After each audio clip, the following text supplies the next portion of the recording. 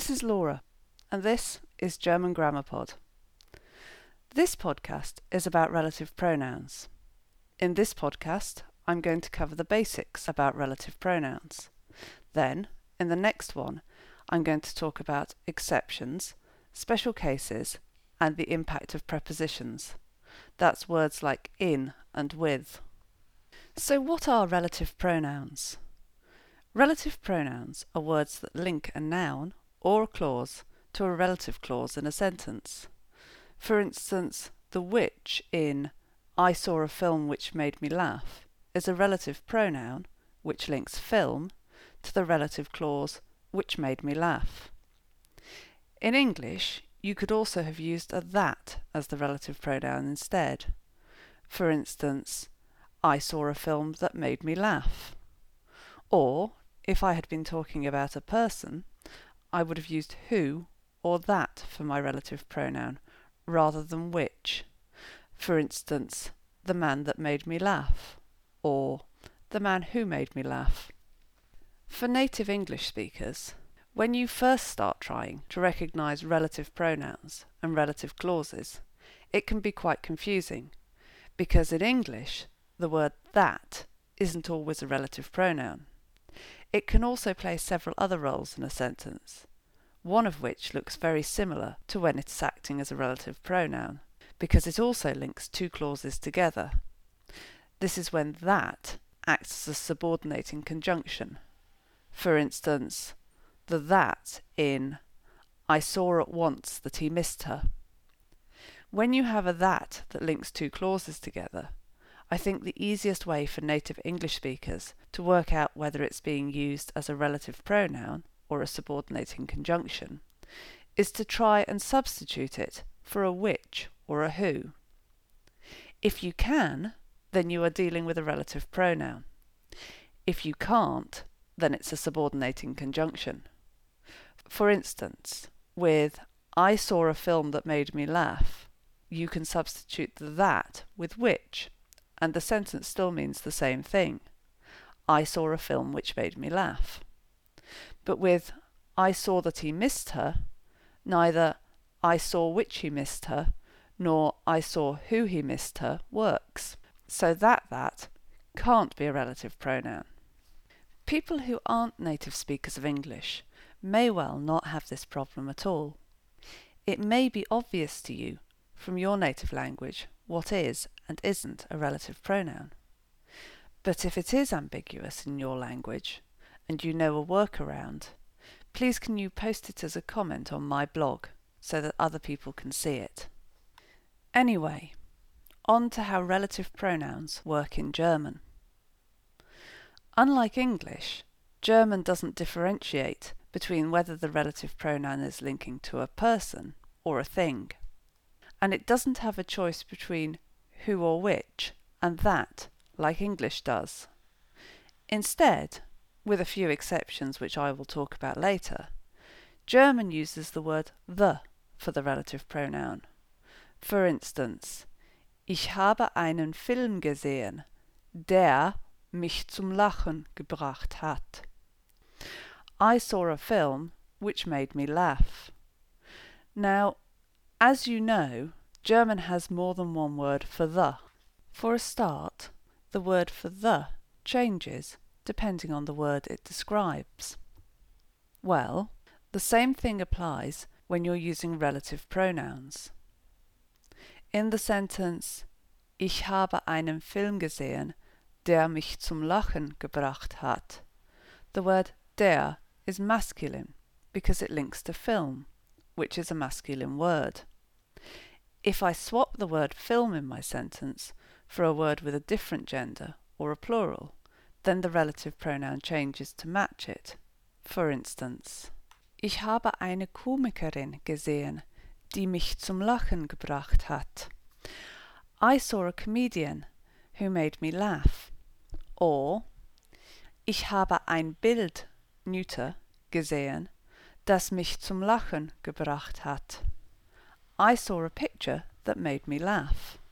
Advanced learners, you need to be particularly careful with the relative pronoun das, because there is a tendency for both native and non-native German speakers to confuse the relative pronoun das, spelled D-A-S, with the subordinating conjunction das, spelled D-A-S-S, as they are both pronounced precisely the same way.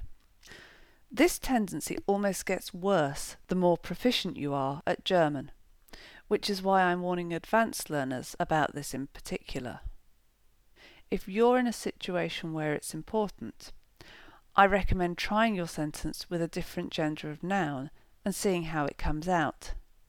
In spoken German, though, it doesn't matter either way, because you can't hear a difference. Back on my examples of relative pronouns, we've had the three genders, so let's have a plural one. For example, ich habe 3 Filme gesehen, die mich zum Lachen gebracht haben. I saw 3 films which made me laugh. Notice that when I changed from a singular to a plural, the verb in the relative clause changed to match.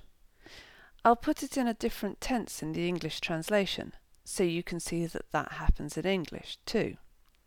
The reason it didn't change before is because the tense I was using in English doesn't ever change to match the noun for that verb.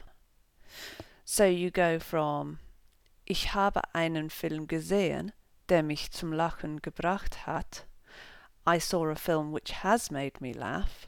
To Ich habe 3 Filme gesehen, die mich zum Lachen gebracht haben. I saw 3 films which have made me laugh.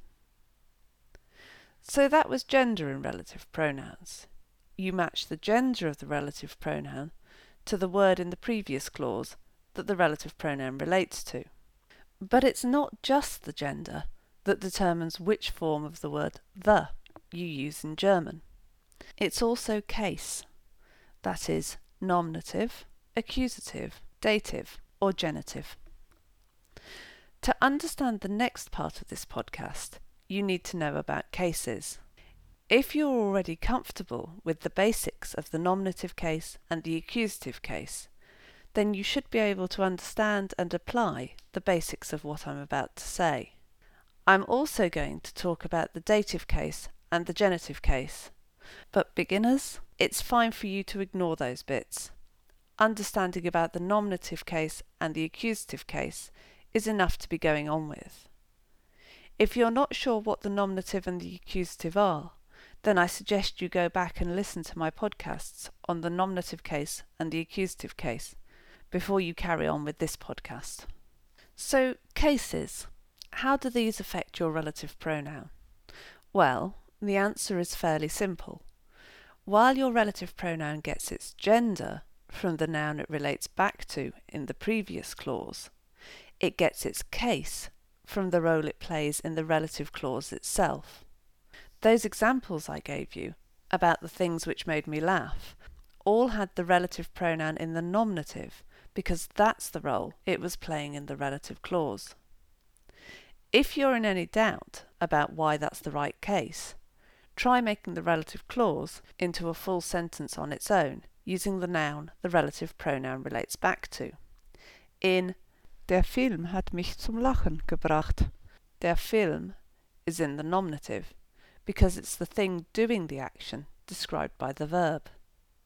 If that explanation still leaves you wondering how I knew film was in the nominative in that sentence, then I recommend that you listen to my podcasts on the nominative and the accusative.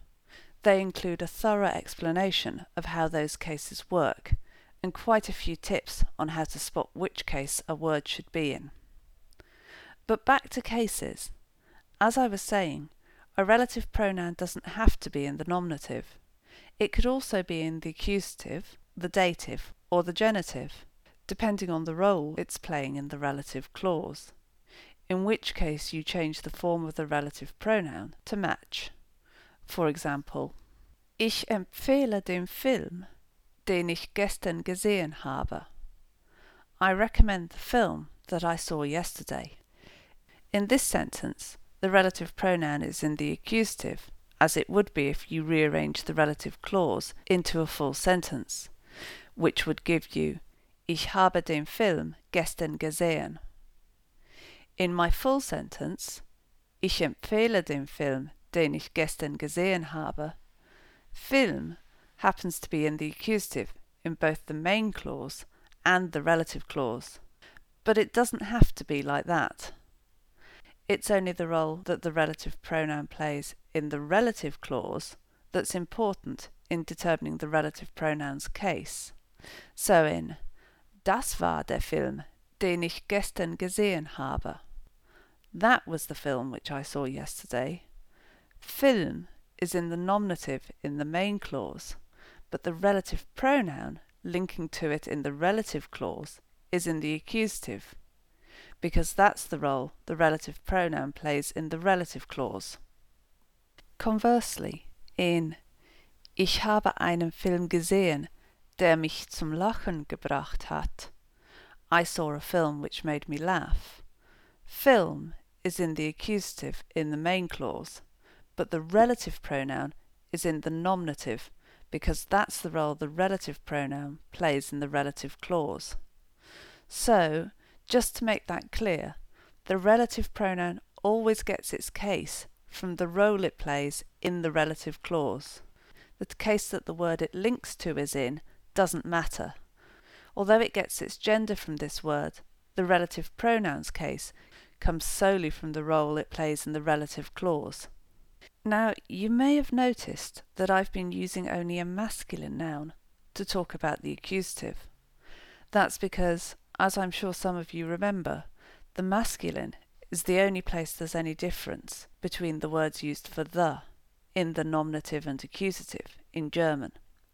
So, although der becomes den in the accusative, das stays das and die stays die, whether referring to the feminine or the plural. So that was the nominative and the accusative. Let's have a look at the dative. If the relative pronoun is playing the role of a dative in the relative clause, then you use a dative. For instance, ich habe den Mann gesehen, dem ich das Bild gegeben habe. I saw the man that I gave the picture to.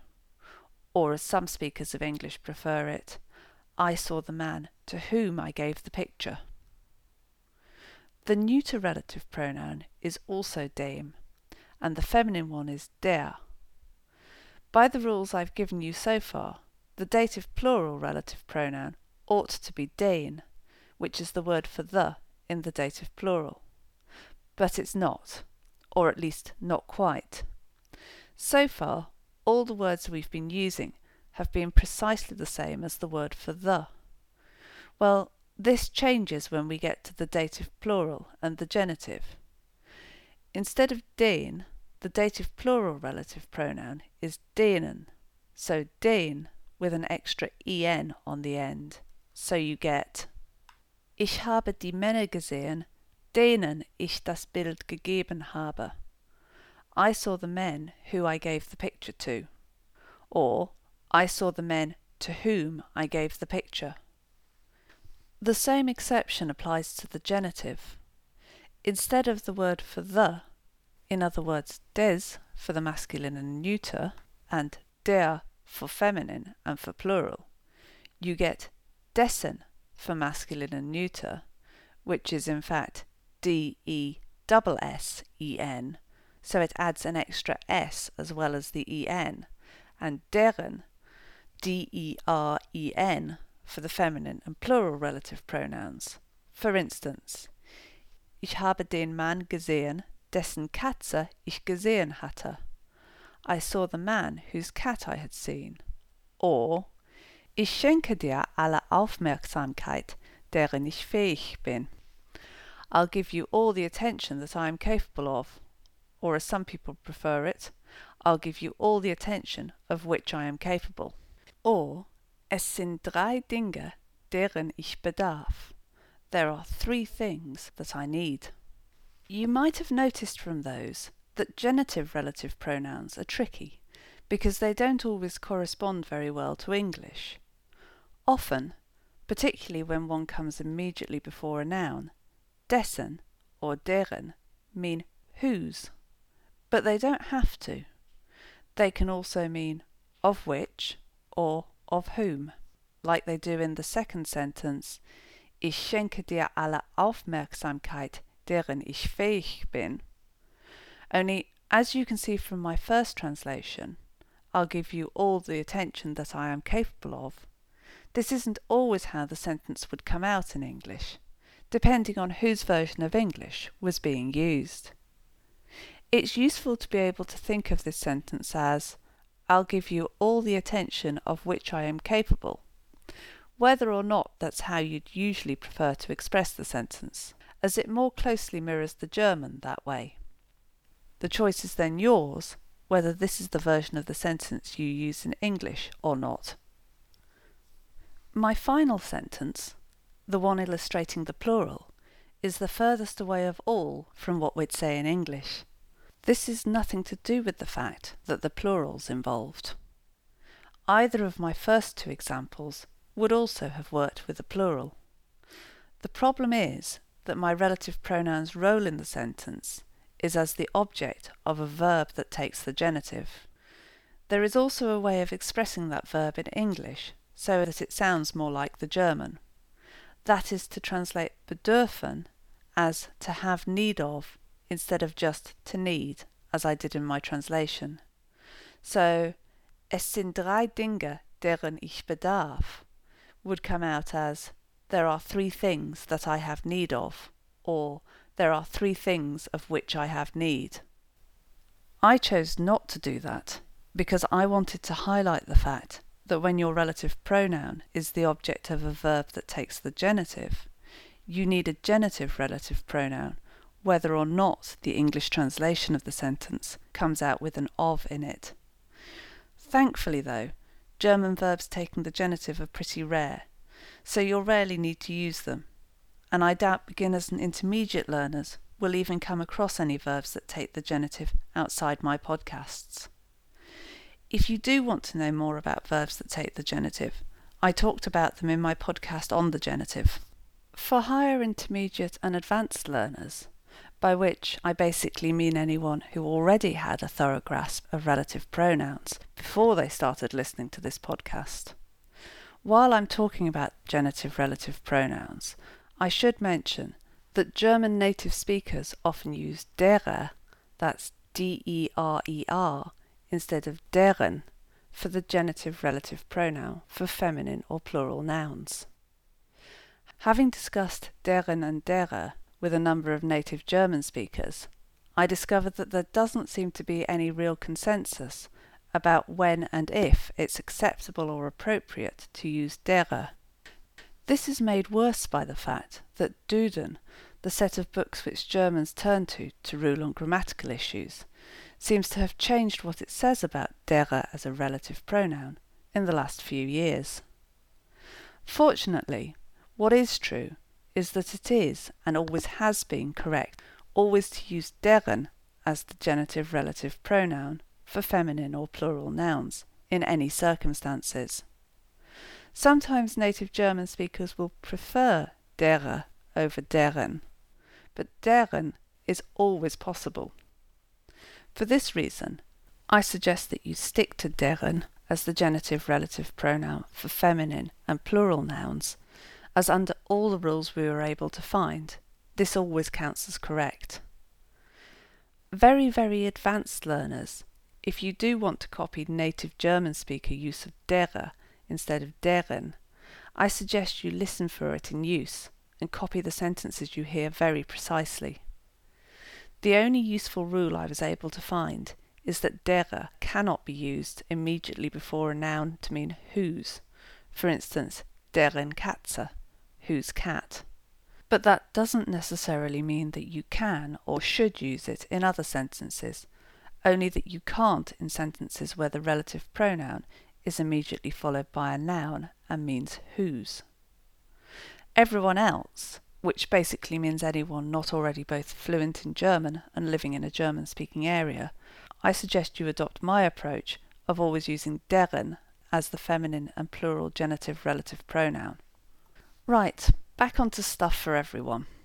Before I finish, I want to say a few words about word order.